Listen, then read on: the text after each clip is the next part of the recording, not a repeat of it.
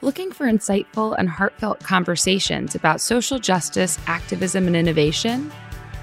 I'm glad to recommend the podcast All Inclusive with Jay Rudderman. Hosted by Jay Rudderman, a social activist and philanthropic leader in diversity and social justice. Every other Monday, Jay interviews leaders and experts on the latest news, technology, and advocacy for a more socially just world. Hear leaders like PBS NewsHour's Judy Woodruff discuss her remarkable career in journalism and work in disability advocacy. Curb Your Enthusiasm's Cheryl Hines on inclusion in Hollywood. In order to create an innovative future, honest discussions must be held. All Inclusive will inspire you to keep learning and to take action to build a positive future. Listen to All Inclusive wherever you're listening right now. Hello. From Wonder Media Network, I'm Jenny Kaplan, and this is Womanica. This month, we're talking about troublemakers and villains. We're covering stories from across a spectrum, from women who made good trouble, to women who thrived in illicit industries, to villains in the truest sense of the word. All of the women we're covering had a major impact on the societies in which they live. Today, our story is about the longest skyjacking in American history and the young woman at the heart of the crime. Let's talk about Catherine Kerkow. According to modern myth, Catherine was a good girl with a capital G, all American, like apple pie. She was born and raised in Coos Bay, a small city on the Oregon coast. After high school, she moved to Southern California.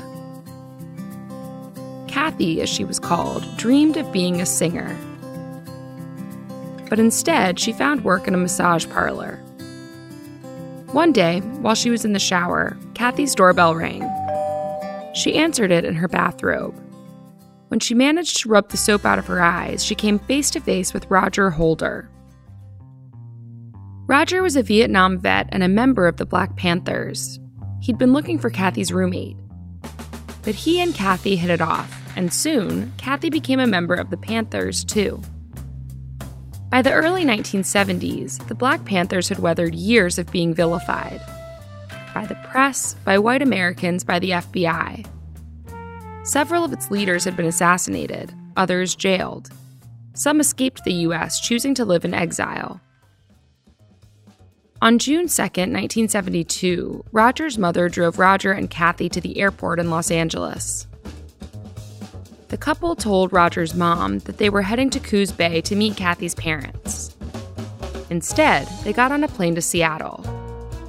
Roger then handed a stewardess a handwritten note. It read, "Success through death. Everyone except the captain will leave the cabin. There are 4 of us and 2 bombs. Do as you're told and no shooting will take place."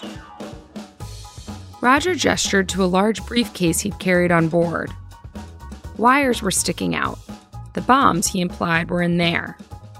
Roger also insisted on $500,000 from the airline and for the release of Angela Davis, a Black Panther who'd been in jail for over a year on several felonies. They received the requested money, and Angela was acquitted 2 days later. Roger and Kathy let about half of the passengers off in San Francisco, and the other half in New York. They went back and forth on where they wanted to go. Vietnam was on the list, but they settled on Algiers in North Africa.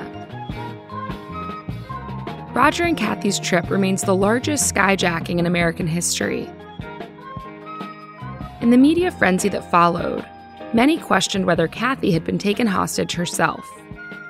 Why would a 20-year-old white girl from Oregon hijack a plane in the name of the Black Panthers?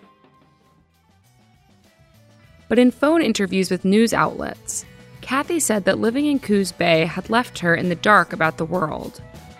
She decided she wanted to make change rather than sit around waiting for it to happen. "Would you jump into something like that without doing a lot of thinking?" she said to a reporter. "I had a lot of people to think about, a lot of consequences to worry about." For the subsequent 6 years, Roger and Kathy remained on the run. The international headquarters for the Black Panthers were in Algiers. The couple settled there at first. and then in 1974, they traveled to Paris using fake passports. Roger and Kathy were arrested, but French authorities didn't feel the crime warranted extradition to the U.S. because of its political motivation.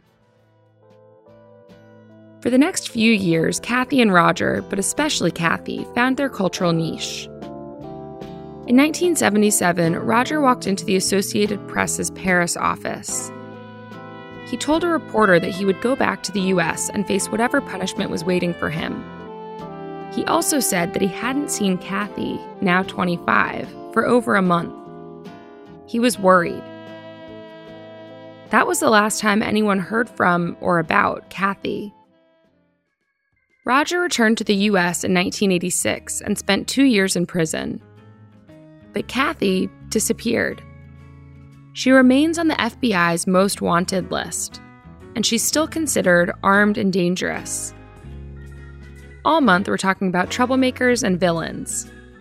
For more on why we're doing what we're doing, check out our newsletter, Womanica Weekly.